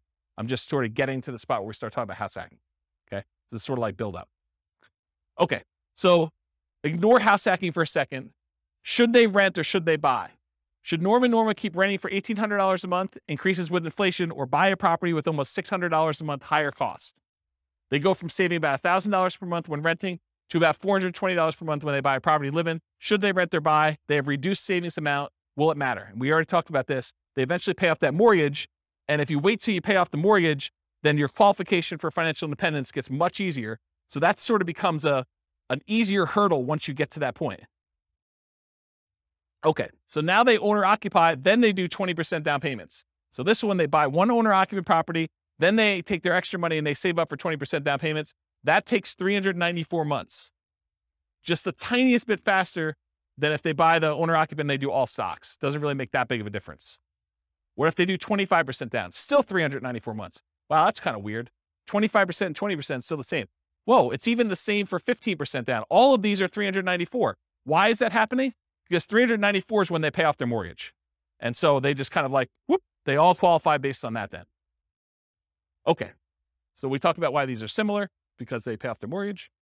So here's the buy and hold stuff summarized just to show you the fastest ones if they do short-term rentals, which we didn't really talk about tonight, but those are the fastest ways for them to achieve financial independence if they buy properties and use them as short-term rentals. Otherwise, this is the kind of the speed of all of them. Okay, what if they nomad? They buy 10 nomad properties, basically buy that first 5% down. They move in, they live there for a year. As soon as they have enough down payment and debt to income ratio to be able to qualify for the next one, they buy the next one. They repeat this until they have 10 properties as rentals. And they kind of do that. And if they do that strategy, it takes them 320 months. So besides the short-term rental strategy, nomading, just plain vanilla nomad of buying 10 properties, is faster than all the other strategies. Doing all stocks, doing all 15% down, 20% down, 25% down rentals. So nomad crushes it. Okay? And honestly, they don't even buy their 9th and 10th property until after they achieve financial independence. So they only need to get to 8 before they get those numbers. Okay? Fixer Upper Nomad. So this was the buying 10 nomad properties at 5% down, took 320 months. If they go buy a property at the discount, and I cover the assumptions for this in last week's class on nomading, but basically that takes 231 months. So if you're buying properties at a discount and you're getting a little bit better cash flow on those, it's faster. 231 months to buy properties at a discount if you're doing Fixer Upper Nomad, if you could find them in your market. Okay. If you do nomad by proxy, you have someone else move in on your behalf, either your kids or your grandparents, or your parents rather, or your grandparents. It could take 214 months to do nomad by proxy. And go watch last week's class to go find the details of that, because there's a lot of nuance to what is involved in that. Okay. If you decide to do short-term rentals with nomad, so you buy a property, you live there for a year by yourself, then you convert it to a short-term rental where you're getting a little bit of a premium on rent. If you do that, 154 months. So converting your property to a short-term rental after you move out is 154 months. So now we're going to talk about nomad with house hacking. We covered this last week, but it kind of straddles both realms, right? We have nomad, but then we also have house hacking. So essentially the same as getting a side hustle, which you talked about, extra income each month. Start the income at month 33, which is when they buy their first property. So I just started it when they bought their first one, and I have it go. So I'm going to show you 1 roommate, 2 roommate, 3 roommates, and 4 roommates, $650 a month per roommate. So $2,600 if they have 4, $650 if they have 1, and everything in between, $650 each one. So here it is. These are the 3 with roommates. So if you have 1 roommate, it takes 263 months. Doing regular nomad was 320. Now it takes 263 if you just get 1 roommate and you do nomad with house hacking. If you get 2 roommates, 238 months, just under 20 years to retire with those baseline assumptions. If you get 3 roommates, 214 months. So I think you save whatever that difference is. That's 2 years, 238 to 214, 2 years. And then if you do 4 roommates, it's 202 months. So you save another year if you go from 3 roommates to 4 roommates. Okay. Any questions on this? Nomad with lease option exit takes longer, 379 months right now with those assumptions. And again, I'm going to point out, if you change these assumptions, nomad with lease option could be the winner. Like, it could be the best strategy. But with the assumptions I use and their starting position and all this stuff going on, it just works out that they don't do very well with it. You have questions?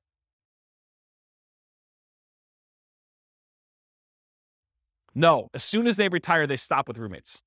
So as soon as they hit financial independence, they no longer have roommates because they have enough income coming in after that.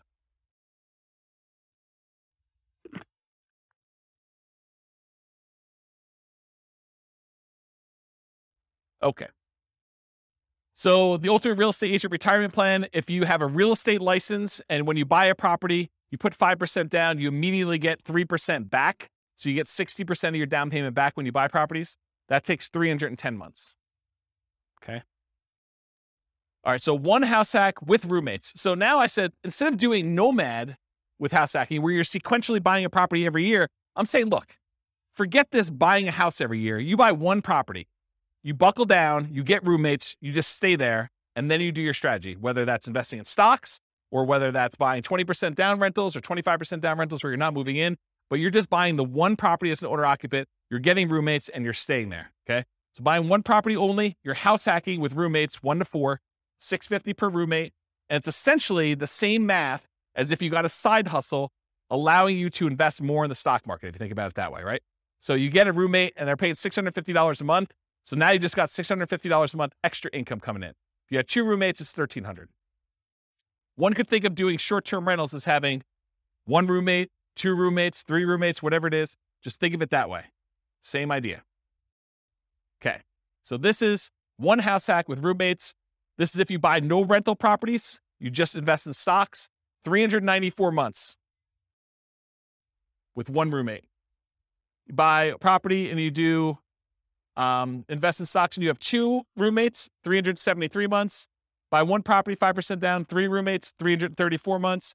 And if you buy 1 property with 5% down, you have 4 roommates, 304 months. So all you have to do is buy 1 property, get 4 roommates, just do it for 304 months, invest in the stock market, and that's it. That's the strategy there.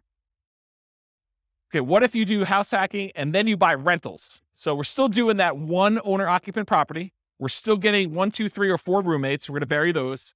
But then you're going to buy up to 10 non-owner-occupant rentals. So you're not doing any more nomading. You're not moving anymore. You're just buying 15% down, 20% down, 25% down rentals when you do this.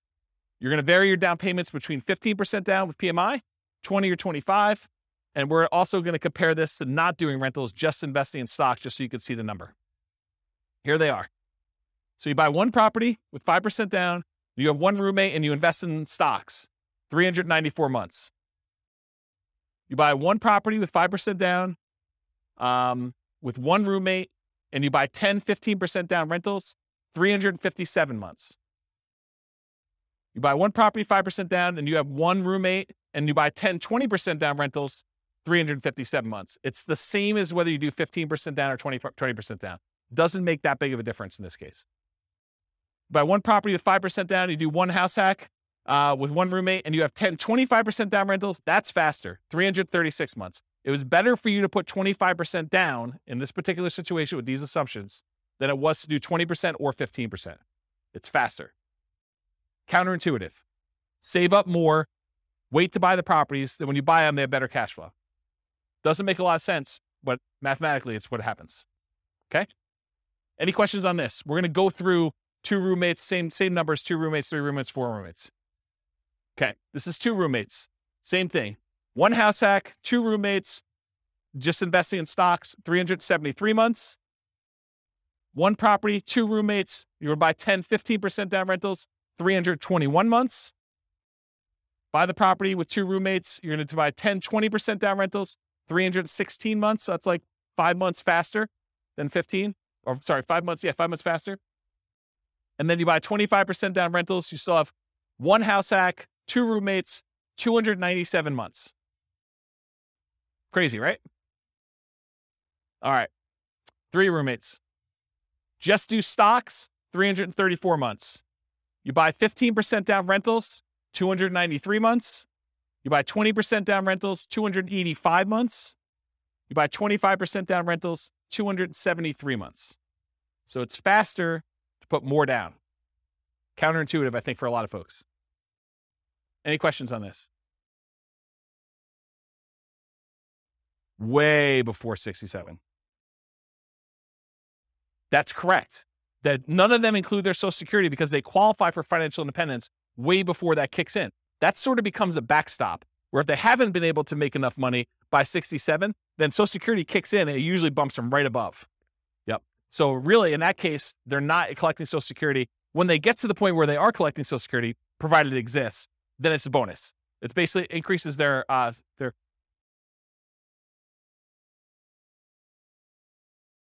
till 67. What do you mean?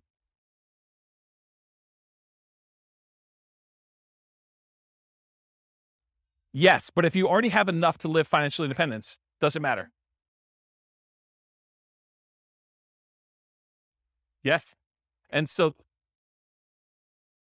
that's correct. That's what I said before. That's why I said I assumed it was going that you're working to 6-7, but really, if they stop working early, it's going to be lower than that. But by then, it doesn't matter because they've already achieved financial independence earlier. They have enough income coming in from their investments between, rental property cash flow or the stock market, that safe withdrawal rate, that it doesn't matter because they've got whatever it is, $5,000 adjusted for inflation coming in. Yep. But then you're right. It doesn't go up anymore. And then you got to decide, should I work till 67 so that I can keep getting income and adding to it? Well, I don't think it matters. I mean, I'm 47. I don't know. How old am I? 47. And I don't care.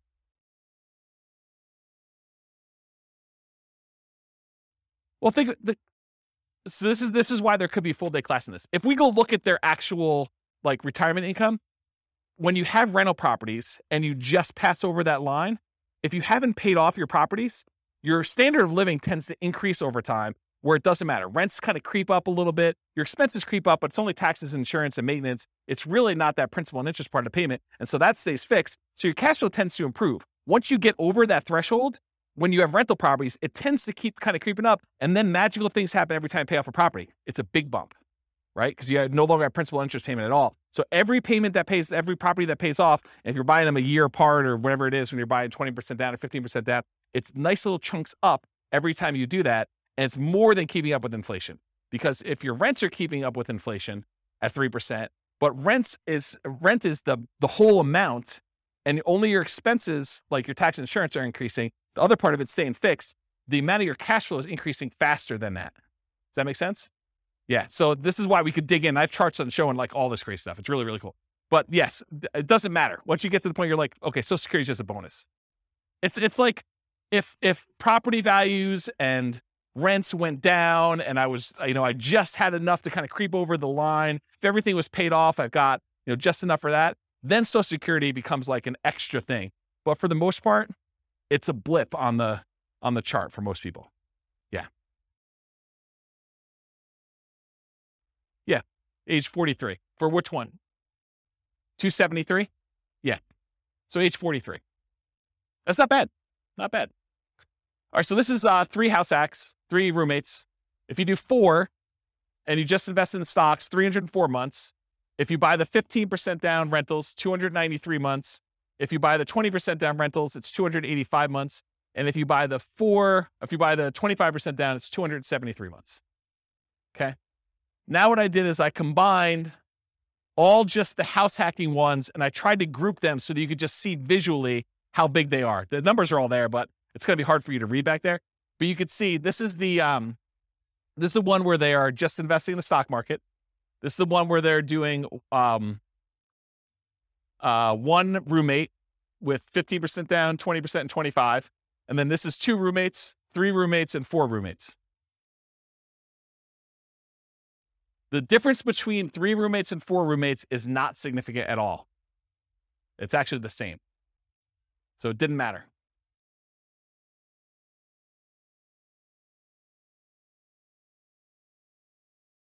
Yeah, so Nick says it's easier to find a 4-bedroom house than a 5-bedroom house. And I think in some markets that's true. But you could find a 3-bedroom house with 2 rooms in the basement too, right? So you definitely can find 5-bedroom type units. Yeah. Yep. But you can see a steady decline for the most part as you do this. And as you go from 15% down to 25% down for these numbers.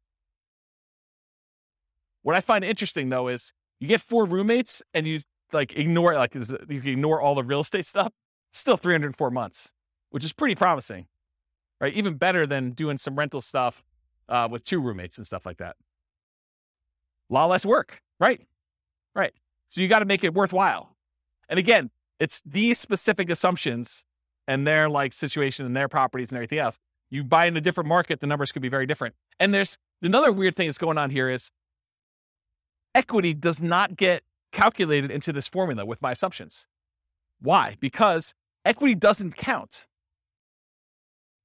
to financial independence, right? You remember the formula for financial independence is all the passive income from annuities, Social Security, and pensions.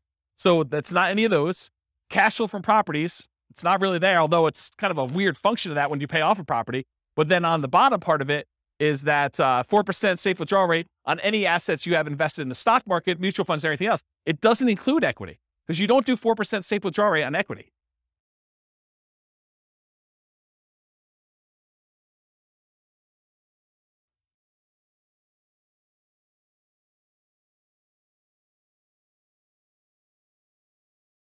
So I don't want to speculate because sometimes with leverage, you end up with a weird net worth thing where it could be better. But in general, yeah, you end up with higher money invested in stocks in order to generate that same dollar amount. Yeah. Crazy, right? Okay. So this is all the ones for house hacking. Any questions? Then this is everything. Okay. So the green ones are all the buy and hold stuff.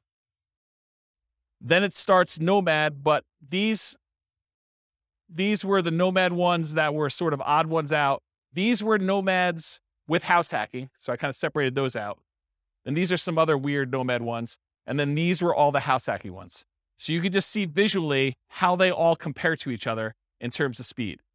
And just eyeballing it, Nomad's fastest, right? Which is what we've been saying for a long time in these classes. But house hacking is pretty good, especially compared to traditional buy and hold, right? And honestly, when you combine house hacking and Nomad, those tend to be pretty sweet.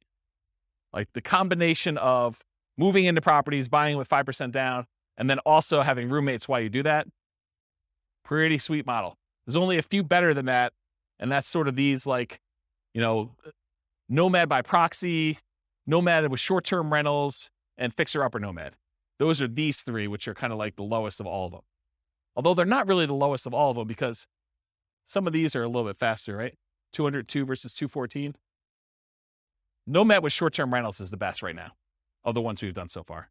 With these assumptions in this particular situation, which you can't overgeneralize this because you got to run your own numbers. But if you're trying to evaluate what plan to do, you put in your numbers, you put in your situation, you run the software, and you run through each one of these to find out which one makes sense in my market with these things.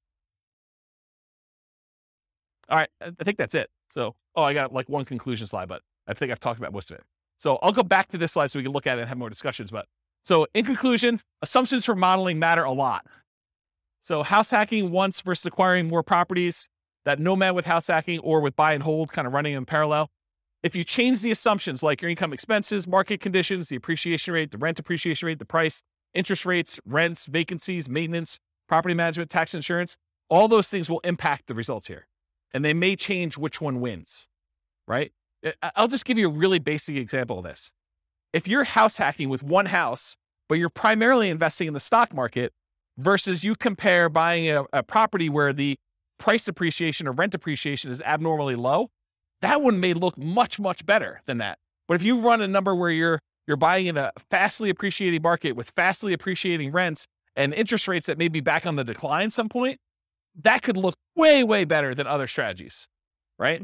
Or how big of a discount you can get with your buy, fix up, and resell, which we haven't covered yet, but the fixer up or Nomad even, like those can really matter. If you get a big enough discount, that could blow everything else away.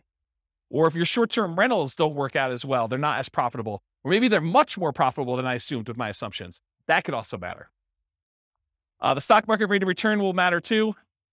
It also affects not just numbers. This is actually a really good point. I'm going to slow down and talk to you about this because it's really critical to understand.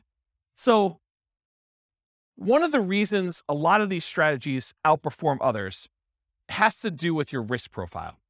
If you're investing small amounts of money and you're taking on a lot of debt, you're much more leveraged.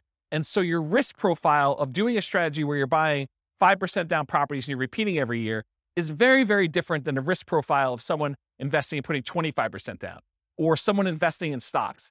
It's not saying automatically that one is better or worse because there are ways that it could be better or worse depending on how it's structured and what your situation is, but it's different. Like if you're investing all in stocks, you now have the risk profile of a stock investor versus the risk profile of someone who's doing buy and hold or someone that's doing Nomad. And so these strategies, one could get you there faster, but if you look at all the different ways we measure risk, and there's several different ways that we look at stuff, everything from your debt to your net worth, to your debt to your liquid net worth, to your rent resiliency, to your equity resiliency, like all of those different ways of measuring like risk in a particular strategy, and you compare those one risk curve versus another risk curve, you may say, this is not worth the extra 3 years that I would earn. Or you may say, it is totally worth that to do it this way. And you can kind of look at those things. So risk matters a lot. And this comment about what you're investing in and its risk profile is pretty profound. Yeah. So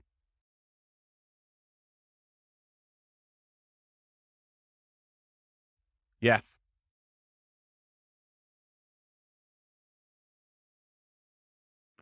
So what Nick said off mic is you got to take into account the amount of work you're putting into. Doing short-term rentals could be a lot more work than just automatically investing $1,000 from your paycheck in index fund each month. And so you got to be aware of that too. So totally, absolutely. And we talked about that idea when we talked about how part of the extra return you're getting from short-term rentals is your labor. It's not just dollar return. So yes. Your safe withdrawal rate would matter here. Whether you're buying duplex, triplex, fourplex, or single-family homes would also matter. The strategies that work best in that market may differ from your market. You got to do the math. And I tried to do modeling for about 300 U.S. cities.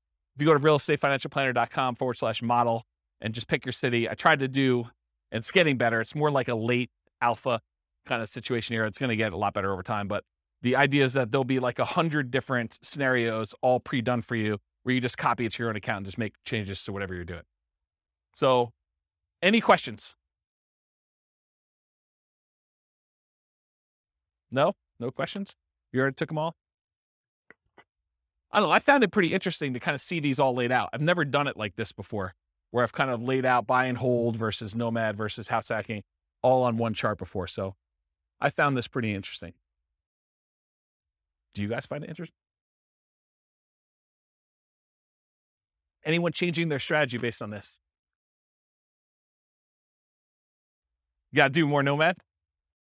Weren't you telling me last week that you were buying properties and then selling them? Yeah. Buy, fix up, then resell. Like get roommates? Yeah. Yeah. I think I talked to you about this last week. Doing the 2 years is, it's not as good, because if you could do them if you do them once a year, you just pay the tax, you end up working out better. If you actually sit down and do the math. So just pretend you sold it and actually paid the tax on it. And then imagine you could do one every 2 years instead of one every year instead of one every 2 years. You pay more taxes, but you end up netting more. Yeah.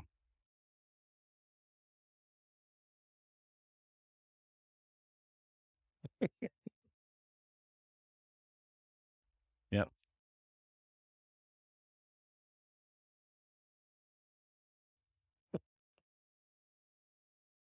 It'd be good. It'd be good. But I mean, yeah, as Kevin says, it would be hard to get roommates while you're doing the fix and flip. A little discount. Yeah. I'll knock off $50. Use this outhouse. Yeah. So yes, I mean, the thing is, when you model like real situations, like somebody doing stuff, a lot of times you're entering in existing properties that they own. And then you're modeling, okay, if I could do one fix and flip a year, like actual fix and flip, and I make an extra, whatever it is, $25,000. So that's like $25,000 in income that happens irregularly. And then I'm also doing this nomad thing, and I'm also getting extra income from some house hacking, and maybe I'm getting my nomads at a discount. And then eventually I'm going to stop that strategy because I'm going to get married and my wife's not going to be willing to like house hack or nomad or whatever. And so now I'm going to go to 20% down after 10 years. And then what does that look like if I do that? And then I'm going to go buy, big apartment buildings. I'm not going to do this, piddly single family home stuff anymore.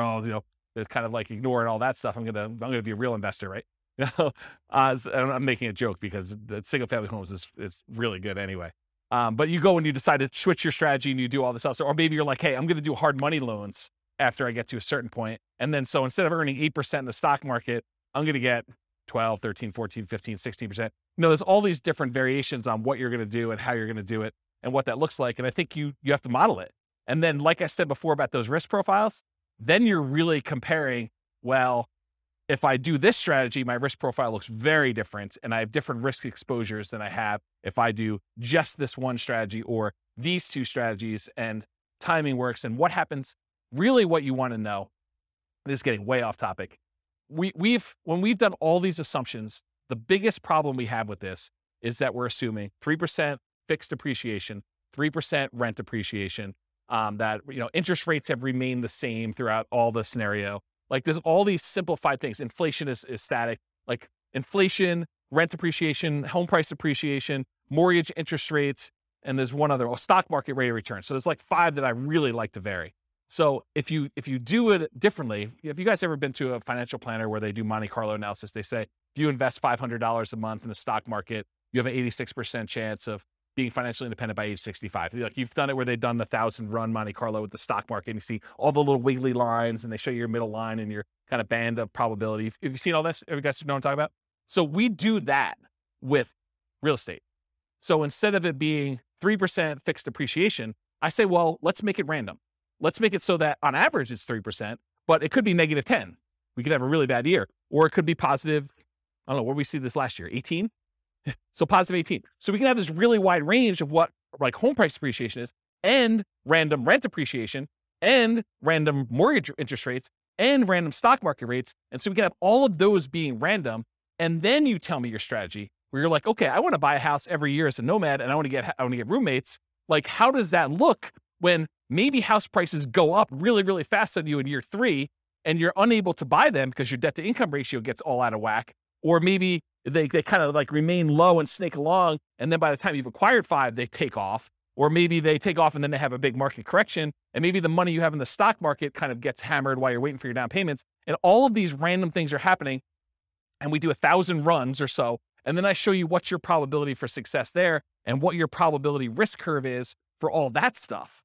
That's what's crazy, because then you could see, well, what happens if everything's not up and to the right? It's not always 3%. It's not always the mortgage interest rates are going to go in my favor, or the stock market's going to go in my favor. Then you start to see, oh, well, this is problematic. I don't actually get to my financial independence number all but these really small amount of times if I do this particular strategy, because I'm being super aggressive. You know, like if you're constantly pulling cash out and like cash out refinances in order to leverage up and do stuff, that looks really different when you have some years where you don't have, you know, all positive appreciation rates and rent appreciations and mortgage interest rates. And what happens if you're trying to pull cash out when interest rates are not really low anymore, and there's a penalty to doing cash out refinances, the rate's higher, you know this, right? And you can only go to 75% loan to value, and there's a cost to get the loan. We calculate all those things in with these random numbers, and it tells a very different story than this, right? Because this is like what I can teach in class is this. And for some of you, like even this is like, holy crap, James, too many numbers, right? Like I can't keep everything straight. So imagine me trying to go and do Monte Carlo, like good luck, right? But I do that in the Real Estate Financial Planner podcast. So like the Real Estate Financial Planner podcast, not the one that these classes are on, but those are actually like I pick one. So for example, I think we're doing, where is it?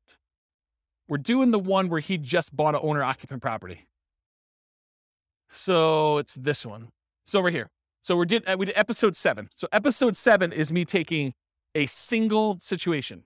They bought one owner occupant property and they invested in stocks. And I do like a 20-minute episode telling their story and walking through with fixed assumptions.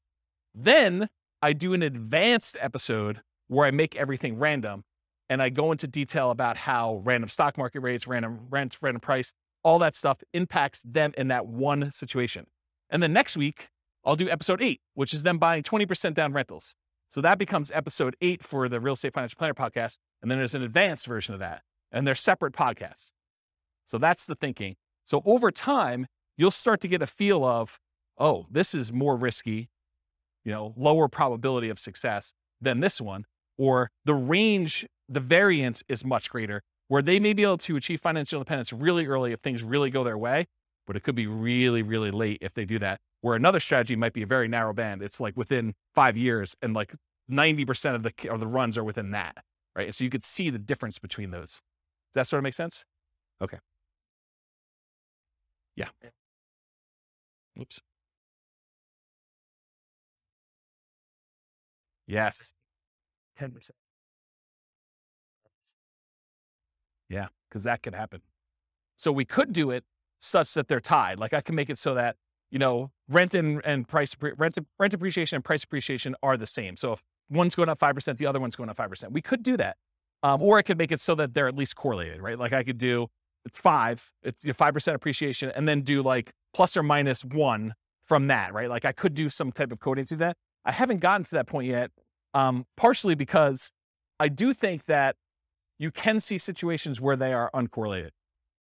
And so I kept it uncorrelated for that reason. What's that? You can. Yeah.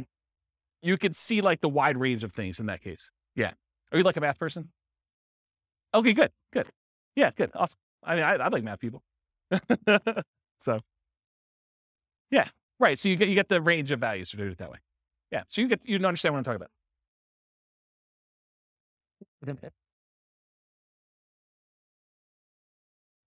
So I didn't program specifically in a pandemic, but I did do market corrections. And so what I did is I have another rule you can run where there's a random event, and during that random event, we have a precipitous drop of the stock market and a precipitous drop of prices and rents. And so you have like a event, you could set whatever the probability you want it to be, 1 in 100 months or 1 in 1,000 months, you set whatever it is, and then the actual range of what the drop is. So you could say it's, somewhere between 5 and 20 or 5 and 30 or 5 and 40, and that's a percent. And so it just drops the stock market completely by that amount, or property values by that amount, or whatever it is. And you could set those up as like one-off market correction drops. And that's an additional rule besides just the random things, which I haven't, I'm not even doing that in the advanced things because I haven't built it up to where I feel as though people can follow along. Eventually they'll get to the point where like, okay, this is old hat, James, you're doing random every time. Like, oh, no. There's a lot more. So, yeah. Pandemic button. Yeah. Yes, that's right. That's right. Yes. So you could put your own stuff in there, right? And yeah. Yeah. You look at your own charts. So we have a whole chart for rent resiliency, and I've yet to build the equity resiliency chart, but that's going to be built before the next class, for the class that I teach on that. But yes, so you go look at the curve, and then you look at the curve compared to another scenario. So you build out your whole scenario. This is my plan. Then you make a copy, and then you modify the copy so that the copy becomes, okay, instead of doing this, change this and change this and change this. And then you could plot the charts over each other to see, oh, here's my cash flow, here's my net worth, here's my rent resiliency chart, here's my debt to net worth, here's my debt to my liquid balance, all my account balance stuff, here's my number of reserves that I have in cash. Here is, here's my time to financial independence, here's my time to, my ideal financial independence, here's my time to 2 times my ideal financial independence. So you can look at all of these different metrics and compare them. And it's not, you can't, just like we saw here, you can't just look at one number and see, right?